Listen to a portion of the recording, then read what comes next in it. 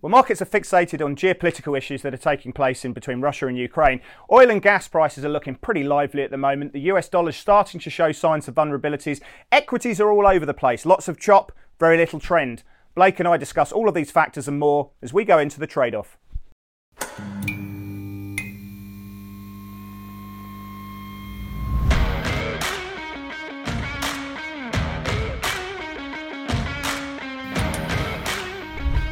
Well, hi, my name's Chris West and I'm Head of Research here at Pepperstone, and I'm going to be joined very shortly by Blake Morrow from Forex Analytics, and we're going to be unpacking, we're going to be navigating, analysing all the landmines, the setups and the trends that we're seeing in this mad world of financial markets. Remember, if you do like what you're hearing today, hit the like button, subscribe to the channel where you can, leave a comment so Blake and I can get into the mix and be part of the community with you guys as well. And it goes without saying, do your own research, and anything that we say today should be considered general in nature and not be personal advice. So let's go straight into the program today. I want to bring Blake into the program. G'day, Blake. How you going, mate? You well? I'm doing well, Chris. How are you doing? Good, mate. Good. Look, there's a lot to discuss, a lot of things that are going through, and most of those issues are really starting to stem not just from central bank issues, but also what's happening in geopolitical issues that are taking place at the moment. And I know that you're more of an expert in these fields as well, being an ex-military man, and so I want to tap your brain. So I want to go straight into the first section or so. Let's go into topical thunder. Yeah, look, Blake, I want to bring this up because, look, I think nowadays people are better at pricing risk and quite good at and quite conditioned at pricing risk around what central banks are doing, how many rate hikes are going through, what they're using in terms of guidance, what are they going to do with withdrawing liquidity, what that means with being invested in certain parts of the curve. Do we want to be in quality defensives? What currencies are going to benefit? Are we going to see yield expansion and contraction, which are going to drive currencies? We can also say that we've probably had enough case studies now to think that we're better at pricing risk around political events, US elections, Brexits and these factors. We've had a greater sample size. We're not great by any means at all, but we're better. When it comes to geopolitical risks, we're not political scientists, we're not ex-military people. It's very difficult for us to price risk when there's so many conflicting headlines. You are ex-military, though. You're a man who's done some time and some service for your country. How are you reading these geopolitical issues that are taking place between Russia and Ukraine at the moment? Well, first of all, let me just take a step back and say I was obviously in the military. They handed me a rifle and said, you go that direction. And I had no idea what direction I was going. They just pointed me in what direction to go and shoot. So, but 30 years later, I tend to pay a little bit closer attention to what's happening from a military standpoint.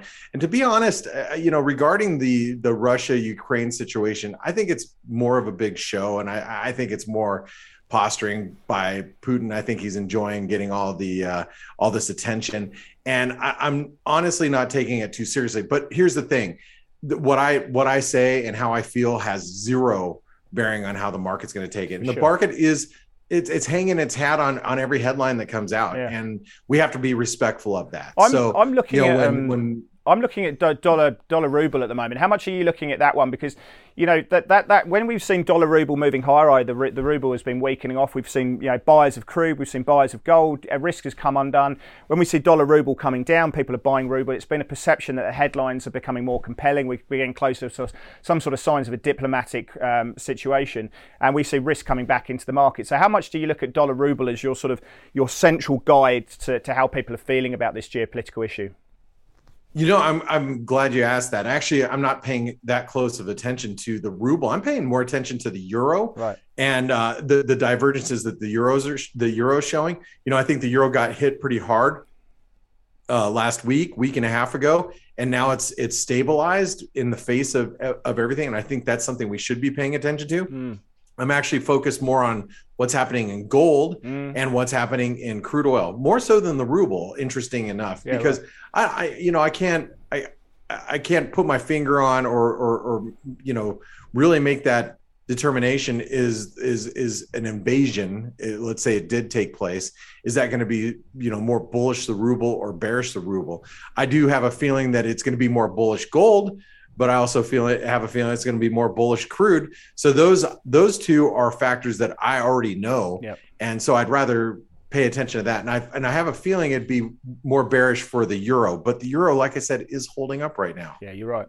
I mean, I think personally that I think an invasion, if we were to see it, I think that would be very bad for the ruble. I think dollar ruble goes higher. I think gold goes higher. Crude probably goes higher. But let's hope that doesn't happen.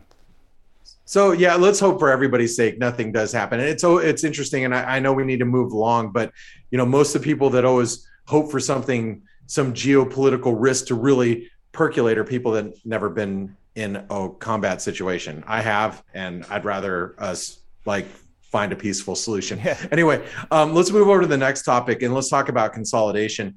And really, I think this is a theme that I'm seeing, and I have seen all week, and I'm sure you've seen it too, Chris. Between this peak hawkishness and central banks, I have Russian fatigue. It's almost as bad as the Trump fatigue I had at the end of his tenure, where a lot of headlines, his headlines that would come out of things that he'd say had less effect on the market. I think the Putin the Russian Ukraine situation, people are becoming numb to it.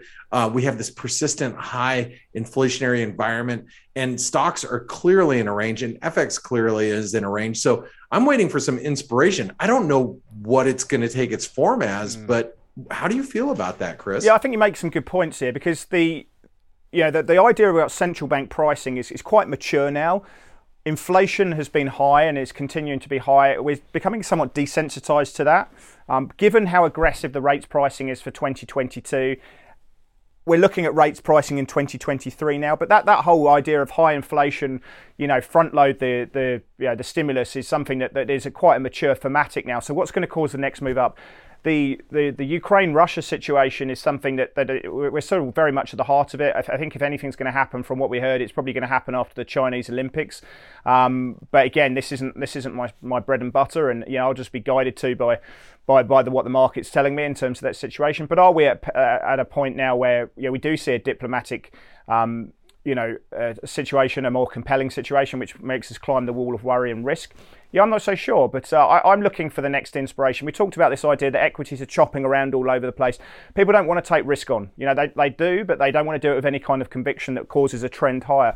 People don't necessarily want to short with any conviction, because if we see positive headlines, we see the market rally and we go higher. So I think it's a tough one at the moment. You've got to ask yourself, what is going to be the thing that really inspires us to put risk on to cause a trend, not just chop around, but actually causes a trend where the sellers move aside, the buyers push price up, and we cause a trending condition, which I love. I love momentum moves. I love trending moves. And I think in this market, we're just looking for that inspiration other than flow that's going to cause that. So yeah, I think it's a tough one at the moment. We're looking around trying to find what that news flow is going to be that's going to cause that trend, and we're struggling to find what it's going to be in the short term. So that word consolidation, I think, is a good one there, Blake. The head and shoulder pattern I flashed to you guys, I want to say it was a couple of weeks ago, about how we might be in a range environment in the S&P. Boy, I'm starting to look pretty smart now. Mate, you've always been smart in my mind, Blake. That's always been the way. But seriously, it's like, hey, can we bop around in the S&P between 4,300 to 4,700? I think it's kind of realistic. Mate, so. I was looking this morning, and there's a few charts that really come up. We'll come on to them on the setups at the moment, but I was quite interested to pick your brain, because while the equity market's chopping around, we've seen crude prices come off their highs from 95. We saw a big move down based on Iranian issues that are coming through, a potential nuclear deal. We've seen people tweeting about that, and that's caused some moves. But I want to look at what is the number one trade you've got in the FX market at the moment. For me, I'm really seeing, at least in the short term, some real life in the Kiwi and the Aussie dollar specifically. I really like the Aussie short term, Aussie yen, Aussie Kiwi. I think actually the Aussie rallies against the Kiwi, but Aussie CAD's been something that I like. Now, I'm saying this before we get Aussie jobs, and we'll have to see what happens there. There could be some short term gyrations playing through there, but I'm starting to see some love for the Aussie that may see it outperform in the short term. Where's your number one pick for the next week in the FX market here, Blake, and why? Okay. Well, first of all, I've got some selections that are going to be coming up in the technicals. We're going to get there in a few minutes. I agree with you. I like the Aussie and I like the Kiwi. Yep. And specifically about the Aussie, as you guys know, I've been trying to well, I've been playing it on the long side ever since we had that false breakdown below the 70 cent level. And I still think it looks really good. And it's starting to look really good on some crosses. I had been playing them on the short side on some crosses, and I've ceased to do that over this last week. And I do think they look good. But I also have like the yen on my radar. I mean, we talk about persistently high inflation, but we should also talk about, which I'm going to talk about here in just a minute, persistently high yields. And so, the yen's on my radar. We'll talk about that here in just a second. Yep. I do like the Aussie. One thing that I have to point out though, Chris, and I know you're going to talk about this a little bit later, the Canadian has not responded to the spikes higher in crude oil. Or the CPI print yesterday. Yeah, or the CPI print. Norway is kind of in the same boat. And I'm looking at those currencies thinking, man, what happens if crude actually, sees the low 80s again, if things de-escalate?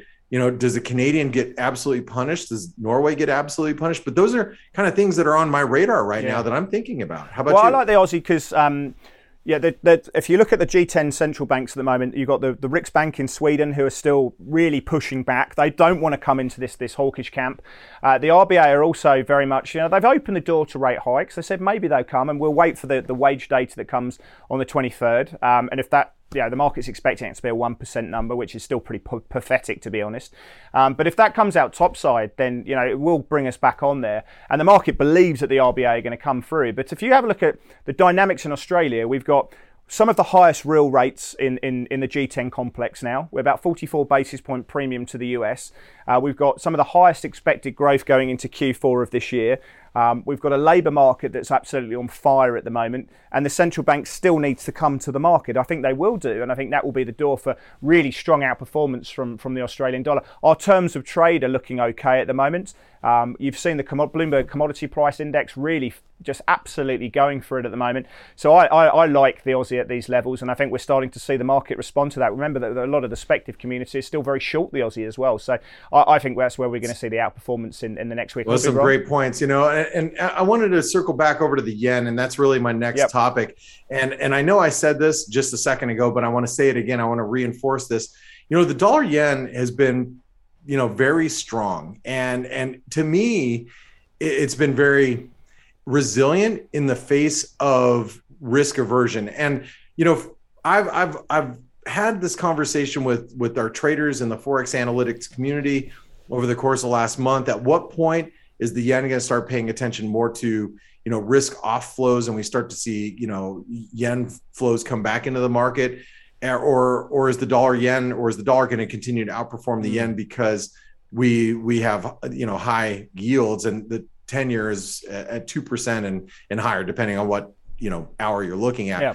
But the dollar yen is poised to break out. The yen itself, if you look at the yen, single currency, it looks like on a broad basis, it looks set to actually start breaking down. So what are your thoughts about the yen and about the dollar yen making a significant move, or maybe even all the yen pairs making a significant move against the yen? So the yen weakening, everything else strengthening. What are your thoughts there? Aussie yen, it'd be my place. Given what I've just said about the Aussie there, I think that Aussie yen or Kiwi yen would probably be the place to go.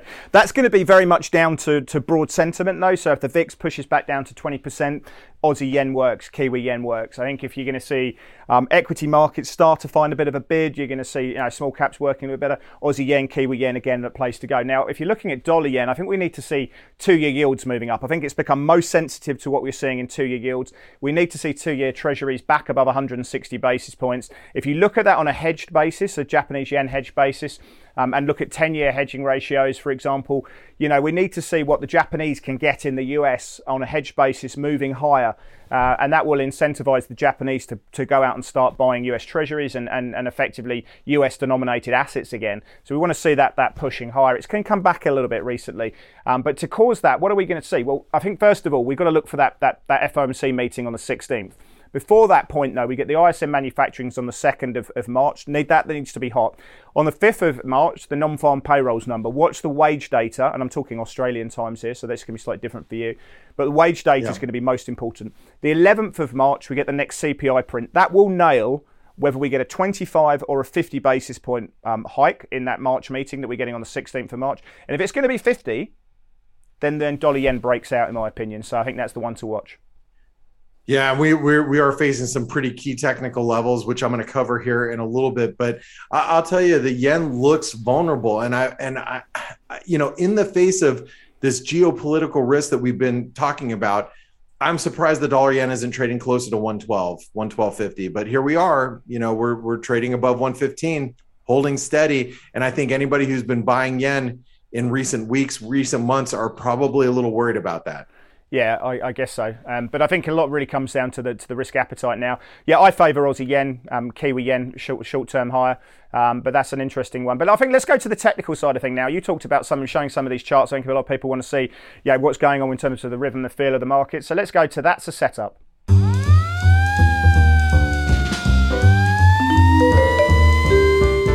Blake, I'm gonna bring up gold because we are a shop for people to express a view on gold, and I'm gonna take a bit of a twist by bringing up two charts because I like to hog the limelight, as you know, and I'm going to start with the weekly chart because this is such a fantastic picture. I love these rounded bottoms that you see there. You can see this kind of cupping handle. You can see on the weekly chart that we now have broken out of that sort of the handle or broadening megaphone, should we say. We've made a series of lower highs. We've closed through those levels there. We traded into the November swing high of 1877. We've just rejected that at the moment. Now, if we could bring up the daily chart, please, Guido, that would be awesome. You can see just exactly what that looks like if we go into the time frame there. You can see that we traded into 1877. You can see that break that we've come through. We've got a triangle break as well with that consolidation that's just broken to the upside. So that's really bullish stuff. We love that. But what we now need to see is this breaking and closing on a weekly basis, specifically through 1877. The market has tried. We've seen some resistance above that level, but we're just holding that breakout that we saw recently there at 1853. So I like what I'm seeing here. I really like what I'm seeing here. But do you know what I'm going to like, Blake? I'm going to like it a hell of a lot more if we can close through 1877. And specifically in dollars. If the dollar's going to go down, it's broken away from real rates, a close through 1877. And this baby flies. What do you think? Yeah, I would be targeting immediately 1900 on a break above 1877. And, for me, I always like to play the other side of this or just, play devil's advocate. Right. At what point do you know that you're wrong? Well, the fact of the matter is the dip back down to 1850, we probed all the way to 1845 spot. And we held back above 1850 today. As long as we can hold above and not close below 1850, I think the bulls have it in their court right now, and they need to see if they can make something happen. We've been making the case for so long, Chris, for gold to break out. It's been boring, isn't it? It's been boring, and now it's suddenly exciting again. Fantastic. Do we get trend money? Yeah. I want to trade this one from the long side, especially on a break of 1877. I can't get bearish and actually start looking at aggressive shorts with any kind of conviction until we break and close through 1782. I think that's the level until that point where I'll be looking at neutral. But 1877, and I expect CTAs and trend following funds to start dripping length into this one as well. All right. Well, let's turn your attention over to the New Zealand yen. Now, the Kiwi, as you pointed out, it's looking bullish. And you know what? It's actually looking bullish on a lot of crosses. I should take that back. It doesn't look super bullish on a lot of crosses. Yeah. It looks like it's about ready to squeeze in a bunch of crosses. So it looks like it's about ready. It's like at the turn, right? And I love as a trader to find the turn because the turn is where the most explosive part of the move is. Really quick. It's usually a fast, quick move. It doesn't mean it's going to be sustainable, but that's where you find these some quick moves. And in the Kiwi yen, what you'll notice is the 200-day is basically at the 38% retracement. It's right around the 78 yen level. And a break above that, I'm looking for a squeeze all the way up to about close to 80. To the 618 would be the 79, 70s, somewhere up in that neighborhood, but it looks squeezable. And I love false breakdowns. We had a false breakdown, back in January, and we pushed below that, we'll call it 76. We pushed below there, stopped anybody who was long out, and we turned the corner. And it looks squeezable. I love squeezable, Chris. How about you? What do you think? I like it. I mean, I think, I would prefer the Aussie yen personally. Of course.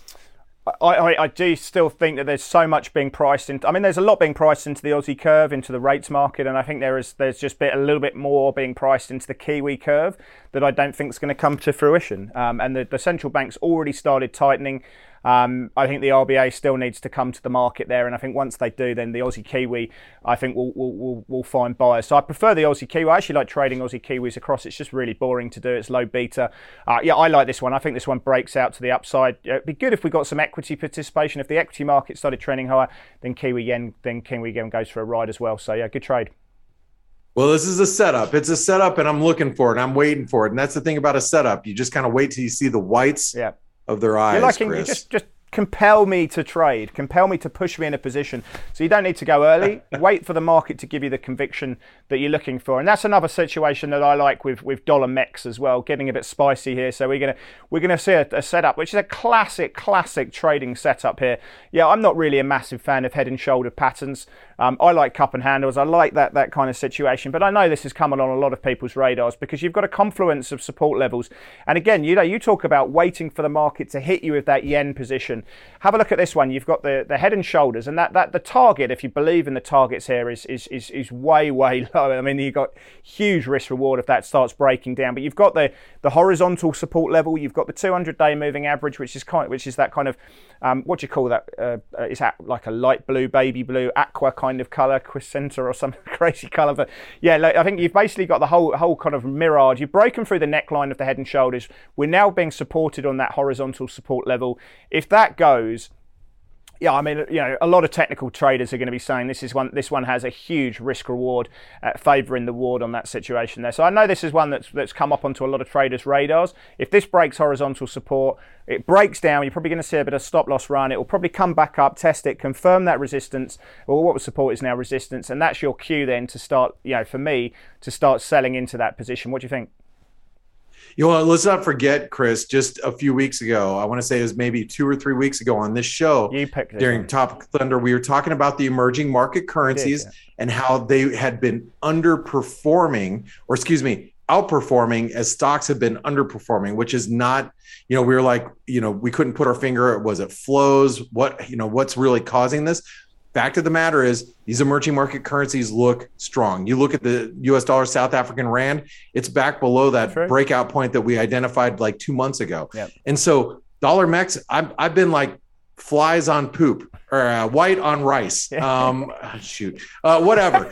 We were looking at it today at 2025. It held it. And frankly, if we get a nice close below it, because now we're below the 200-day moving average, you're talking 20, maybe lower. Yeah, no, I like this one. But again, wait for the market to close through those levels, and I think then we can start, ramping this one up. But I like the carry involved in this as one. There's just ticks so many boxes there, Blake, for me. It does. All right. Well, what's been on my radar as of late is this Ethereum. And I'll tell you, one of the things that's kind of moved higher in the face of this Russia, Ukraine risk is, cryptocurrencies have actually held in pretty well, and they are being bought. And, we've talked since we started this show together, talked about cryptos and how they're really a product of Wall Street now. So if you think they're going somewhere, they're not, I don't think so. They're going up. Yeah. The thing is they're going to be tradable, and they're fun products to trade. And Ethereum is it's not, it's one we should keep an eye on, because we're setting up an inverted head and shoulder pattern. We're coming up to the neckline. It's a complex inverted head and shoulder pattern, meaning you have cockeyed shoulders, cockeyed neckline. But, frankly, we break through 3,200, we're going to be breaking through that 38% retracement. That's going to take us right back over to the 200-day moving average, and quite possibly even higher than that. Yeah. And look, you de-escalate Russia and Ukraine a little bit, you're going to get people taking on risks. You're going to get stocks bouncing back to 4,700 in the S&P, and you're going to get a nice tailwind in cryptos. So, what do you think? We can be in unison here. That crypto is a high beta risk asset for me. That we see that time and time. You're saying this if Ukraine becomes less of a market an issue, we reduce some concern.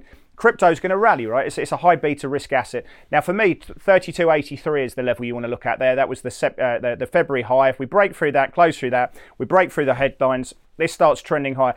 It becomes a momentum vehicle. So we've got risk on the table. We've got momentum capital chasing this one. It starts making higher highs. You go along for the flow. So through 32.83, I've got my alert set. It's going to hit me. Chris, buy some Ethereum. I'm in the trade. and then I want the FOMO capital to come involved in that as well. So I think that's a really great setup. I love it. Let's wait for it. And by the way, Chris, I put head and shoulder, knees and toes because we're parents. You sing the song more than I sing. My kids are adults. Do you ever sing that song to your kids? We used to back in the day, mate. But yeah. All right. You were watching black and white TVs back in those days, mate. So we'll see. Anyway, let's go to our play of the day. I want to hear what Blake has to say on that one.